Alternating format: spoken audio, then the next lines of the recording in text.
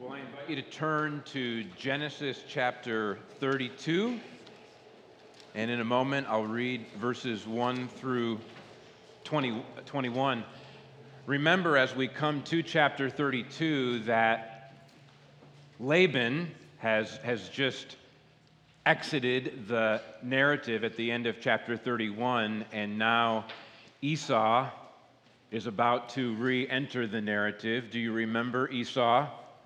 20 years earlier, Jacob had stolen Esau's blessing by deceiving their father, and Esau was angry, very angry, and intended to kill his brother Jacob. And so Jacob fled 500 miles to the north to his uncle Laban, became his father-in-law Laban, and he's lived the past 20 years in Haran, and very recently the Lord came to Jacob and told him that it was time for him to return home, to return to the land of Canaan.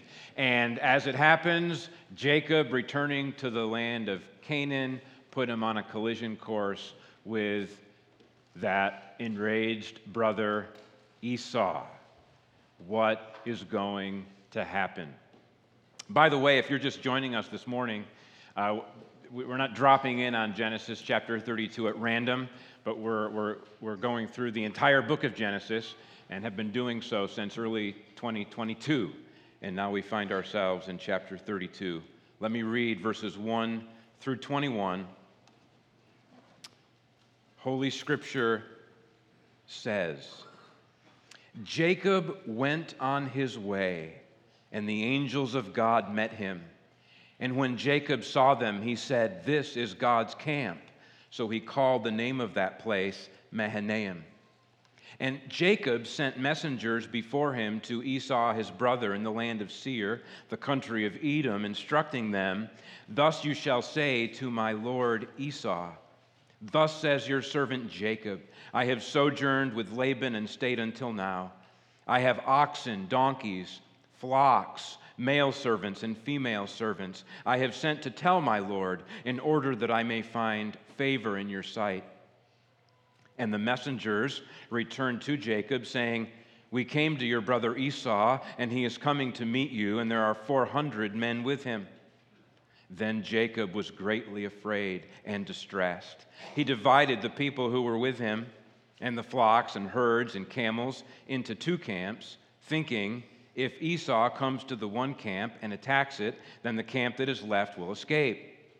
And Jacob said, "O God of my father Abraham, and God of my father Isaac, O Lord, who said to me, 'Return to your country and to your kindred, that I may do you good.'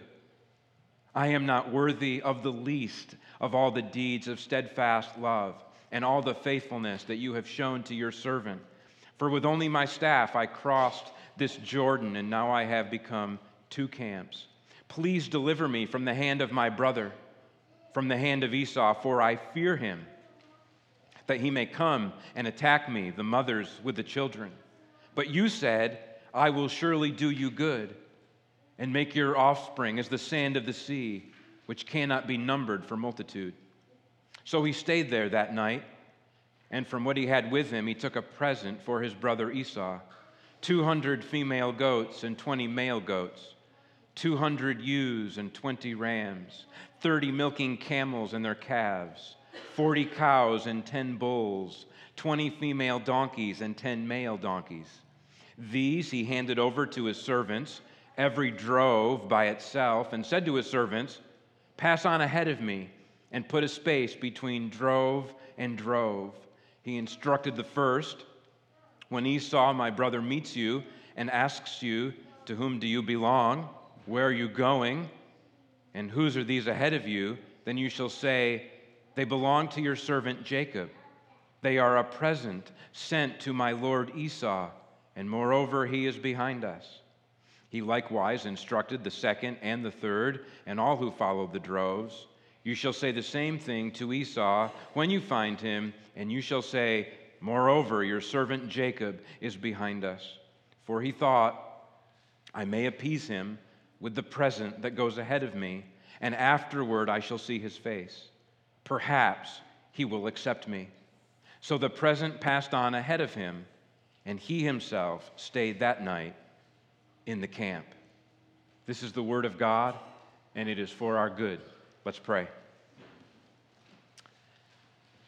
Father, we stand in continual need of your words, that by your words you would steady and instruct and sanctify and direct our hearts.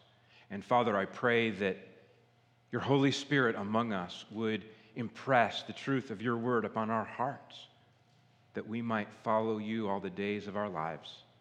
In Jesus' name we pray. Amen. Will you stand on God's promises when you are greatly afraid and distressed? The psalmist says in Psalms 56, verse 3, "When I am afraid, I put my trust in you." The big picture storyline of this passage in Genesis chapter 32 is clear enough to understand.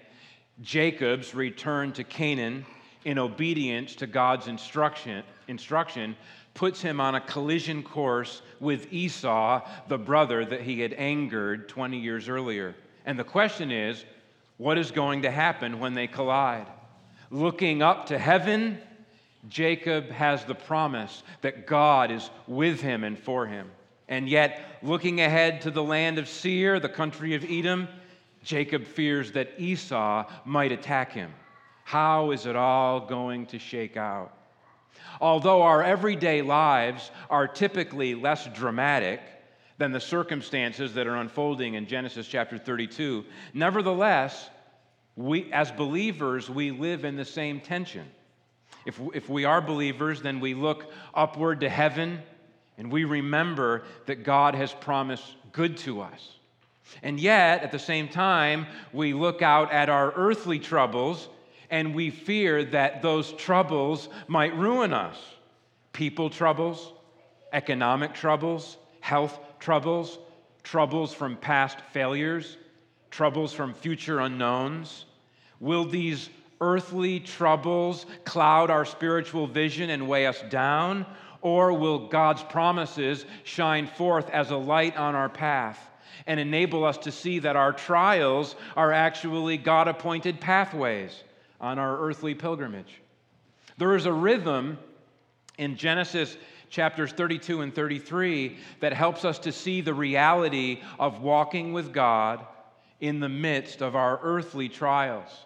As Genesis chapter 32 begins, God's angels meet Jacob in verses 1 and 2. And then in verses 3 to 8, Jacob jockeys for safety as he anticipates a possibly dangerous attack from Esau.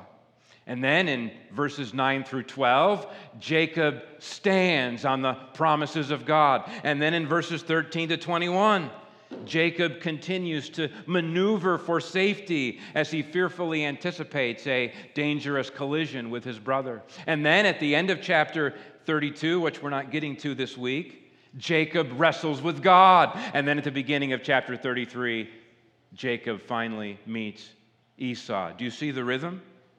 God's angels, fear of Esau. God's promises, fear of Esau. Encounter with God, encounter with Esau. That's life, walking with God in the midst of our earthly trials. Let's take a closer look at Jacob's fear of Esau, which we see in verses 3 to 8 and verses 13 to 21. Jacob initially expresses a measure of caution in verses 3 to 5, where he sends a delegation ahead of him to Esau. And Jacob instructs his delegation to report his very words to Esau. "Thus says your servant Jacob, I have sojourned with Laban and stayed until now. I have oxen, donkeys, flocks, male servants and female servants. I have sent to tell my Lord in order that I may find favor in your sight." Jacob didn't have favor in Esau's sight 20 years earlier for obvious reasons, but he hopes that this relational overture and the report of his wealth makes him favorable in Esau's sight. It is striking that Jacob refers to Esau as my lord Esau, and that Jacob refers to himself as your servant Jacob. If you go back to Genesis chapter 27, we learned that Jacob was destined to be Lord over his brothers, including Esau, and that Esau was destined to serve his brother Jacob. That's in Genesis 27, verses 29 and 40. But Jacob flips it here. Now, while Jacob may be compelled to speak this way because he fears Esau, it is worth pointing out that when a man walks with God, God takes pride out of the man. Jacob had learned humility these past 20 years, as becomes evident in his prayer. Jacob got firsthand experience that those who are enrolled in God's school for the formation of great men must first go through years of wilderness training where their character gets hammered out in obscurity, suffering, and trials. Only humble servants are qualified for greatness. Jacob's delegation reports back that Esau is coming to meet Jacob, and that Esau is coming with 400 men. And this puts fear into Jacob's heart. As we see in verse 7, Jacob was greatly afraid and distressed. Jacob has no confidence that Esau is coming to him in peace, but rather fears that Esau is coming to him in hostility. And so in light of this fear, Jacob makes a practical maneuver. He divides his people and livestock into two camps in hopes of cutting his potential losses in half. If they attack the one camp, then the other camp may escape. Although there is nothing inherently wrong with responding practically to perceived dangers, there's nothing inherently wrong with acting tactically to preserve life and to minimize your losses, such practical tactics are not nearly as important as the more fundamental issue of calling on the name of the Lord and trusting Him, as Jacob does in verses 9 to 12, and we'll get to that in a moment. But since we're discussing Jacob's practical tactics at the moment, I want you to see what he does in verses 13 to 21. The basic action that he takes here is to prepare a present for Esau. From what he had with him, verse 13, he took a present for his brother Esau. This is not a small present, but a large gift of 580 animals, assuming that each milking camel had her own calf.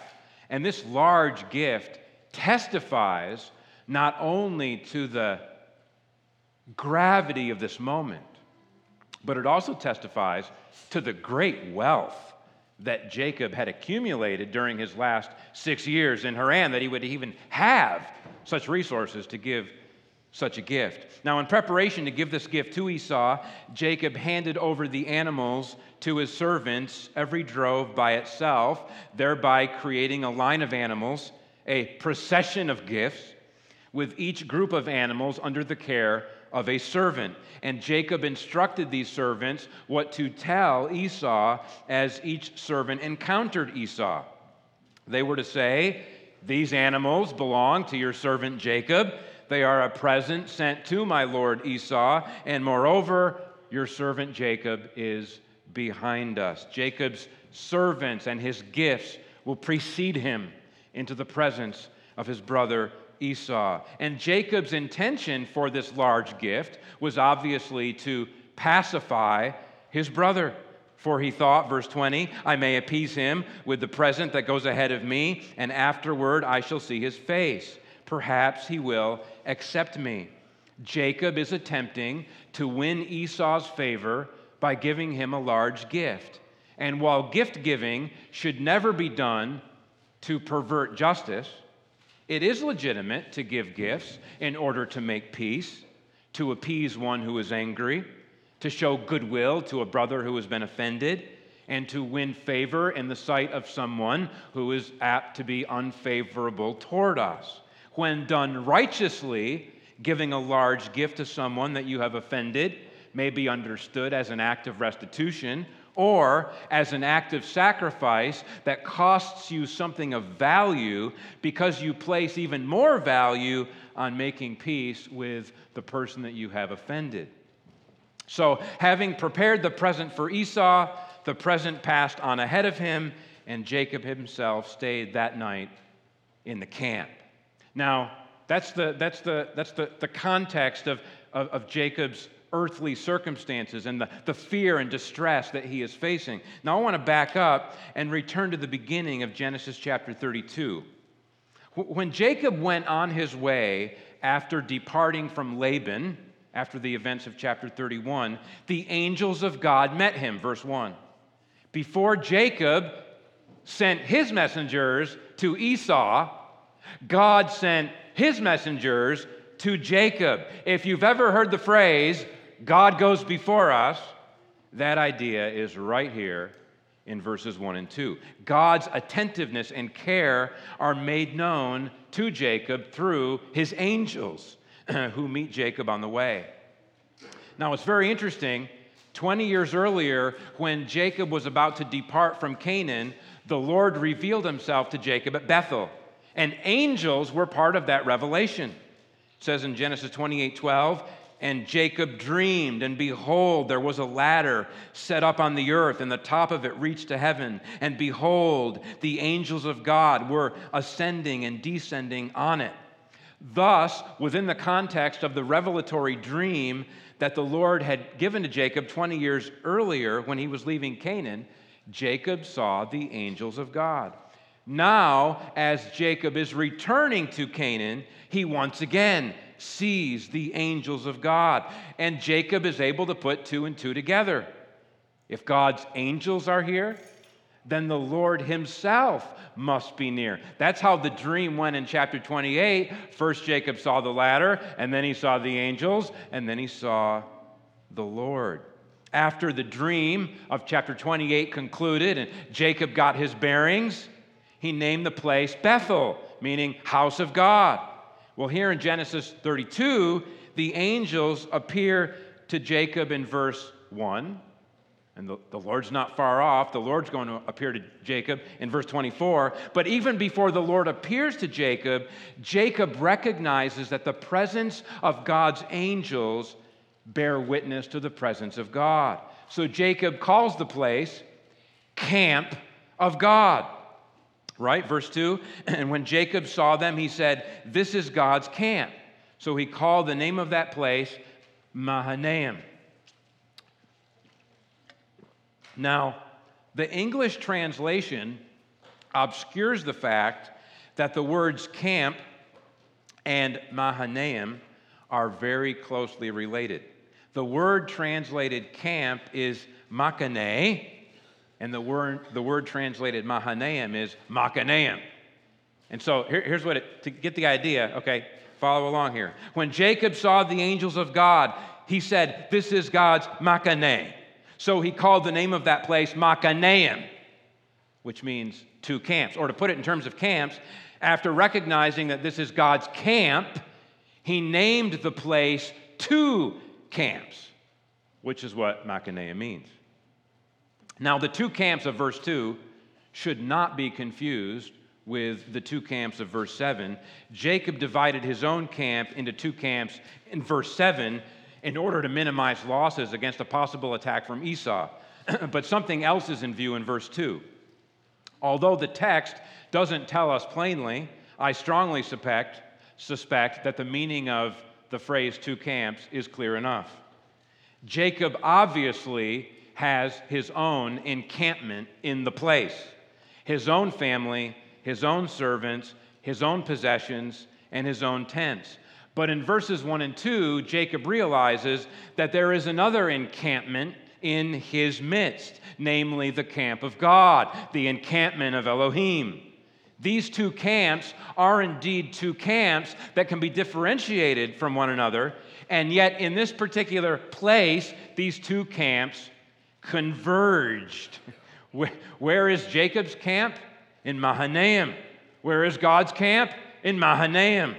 Jacob's earthly camp of human beings, livestock, physical tools, and earthly dwellings is in that place. But God's heavenly camp of holy angels and divine resources are also in that place.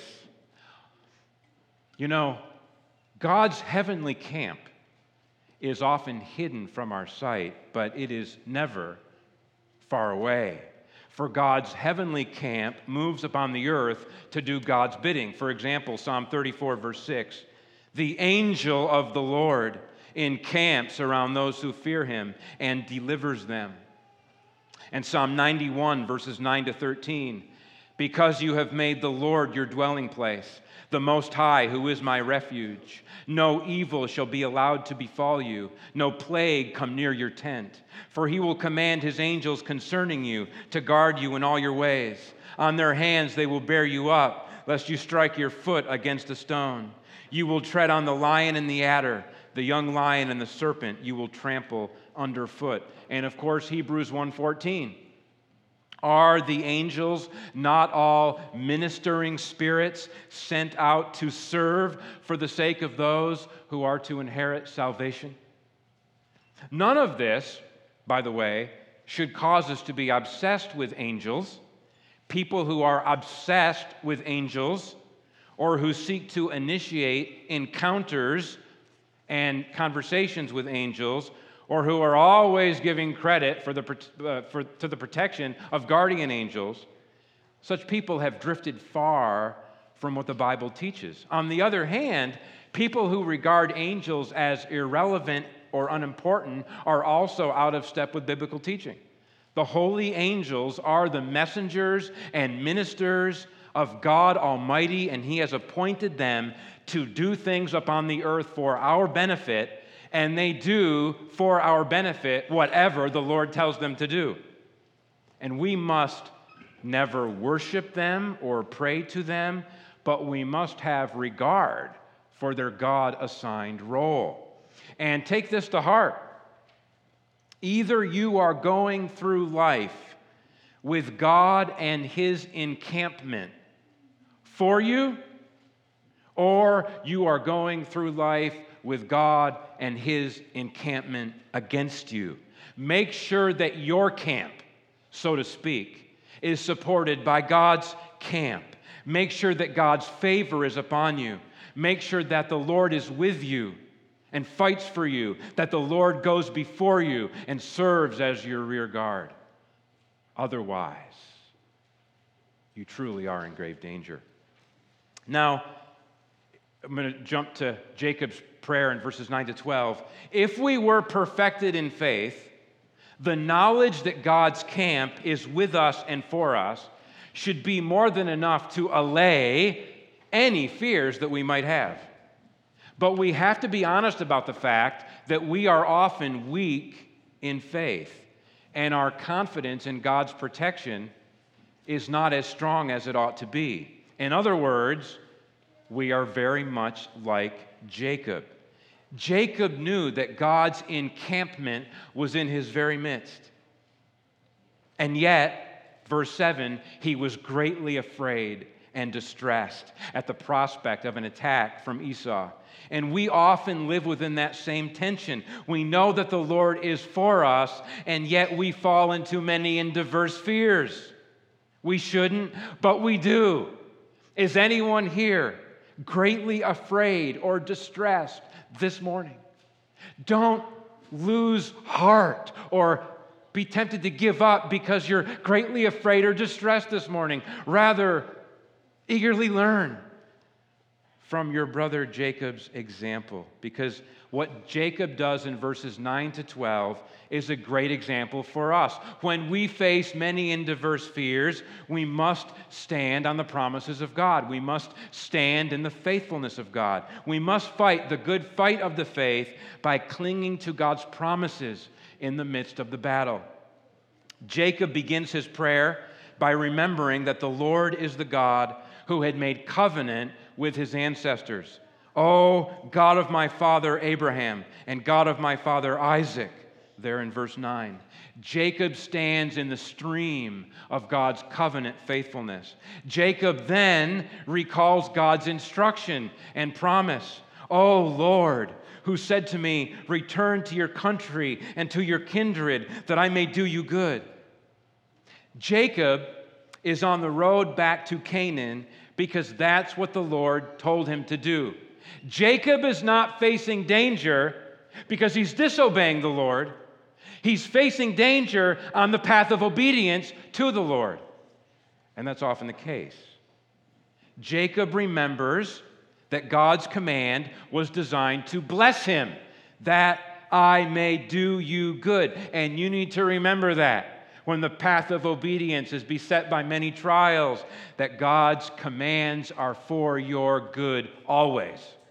Next, Jacob remembers that he has been the undeserving recipient of abundant grace. There in verse 10, "I am not worthy of the least of all the deeds of steadfast love and all the faithfulness that you have shown to your servant. For with only my staff I crossed this Jordan, and now I have become two camps." 20 years earlier, when Jacob had left Canaan and moved to Haran, he did so as a single man with hardly any possessions except the clothes upon his back and the staff in his hand. But now he had greatly increased to the point that he was able to divide his men and his possessions into two companies. The Lord had been with him and cared for him these past 20 years. The Lord had provided for him in terms of both family and possessions. The Lord had preserved him through the Laban years and recently delivered from the hand of Laban. If Jacob felt self-righteous or entitled to God's care 20 years earlier, that self-righteousness was wonderfully gone. That sense of entitlement was completely gone. Jacob now saw himself as a humble servant of the Lord who didn't deserve any of the loving care that he had received from the Lord. Listen, you will not make any progress in your walk with God unless you stop being full of yourself. It is critically important. Jacob knew that he was not worthy of the least of God's favors, and neither am I, and neither are you, which is why gratitude is such a prominent Christian virtue and instruction throughout the entire Bible. Thus, standing in humility in the generous stream of God's covenant faithfulness, Jacob offers his petition to the Lord in verse 11. "Please deliver me from the hand of my brother, from the hand of Esau, for I fear him, that he may come and attack me, the mothers with the children." If you are afraid, tell the Lord. If you are afraid for yourself, tell the Lord. If you are afraid for your loved ones, tell the Lord. Name the fear. Be specific. Ask the Lord to specifically deliver you from that person or thing that you fear. If you are anxious, do not make peace with your anxiety, but rather learn instead to not be anxious about anything, but in everything, in prayer and supplication, with thanksgiving, let your requests be made known to God. Philippians 4:6. When Jacob offers his petition, it is not some pie-in-the-sky request. Instead, Jacob's petition is anchored in God's promise to him, because he follows his petition with this claim of God's promise, right? "But you said," verse 12, "but you said, I will surely do you good and make your offspring as the sand of the sea, which cannot be numbered for multitude." You have to battle against the fears that threaten you with faith in God's promise to do you good, protect you, and prosper you. Jacob was met by God's angels in verses 1 and 2. So Jacob knows that God's camp has descended upon his camp. God is not far off, but hears and answers the prayers of his people. Jacob prays to God and stands in God's promises in verses 9 to 12. God is not far off, but is about to draw Jacob into a wrestling match that will prove momentous in his life, as verses 22 to 32 await. But for now, I want to leave you with a poem to help verse 10 to sink in. In verse 10, of course, Jacob says, I'm not worthy of the least of all the deeds of steadfast love. And like Jacob, we are not worthy of the least of God's mercies that the Lord has so graciously given to us. And so many years ago, I came across this poem by Beatrice Bixler, and I want to share it with you now in closing this message. I am not worthy the least of his favor, but Jesus left heaven for me. The Word became flesh, and he died as my Savior, forsaken on dark Calvary. I am not worthy the least of his favor, but in the Beloved I stand. Now I'm an heir with my wonderful Savior, and all things are mine at his hand. I am not worthy the least of his favor, but he is preparing a place where I shall dwell with my glorified Savior forever to look on his face. I am not worthy, this dull tongue repeats it. I am not worthy, this heart gladly beats it. Jesus left heaven to die in my place. What mercy, what love, and what grace. Let's pray. Father, we confess that we are not worthy of the least of your mercies, but thank you for giving them so abundantly to us through the Lord Jesus Christ. Father, we also confess that we are often beset by some fear or distress. Father, we pray that you would help us in the midst of those very fears and distresses to cling to your promises, not to meditate on the fear, but to meditate on the promises, to remember your past faithfulness, and to wait patiently upon you to deliver us at the appointed time. Father, I pray that you would nurture and grow stable and fruitful faith in and through our congregation. In Jesus' name we pray. Amen.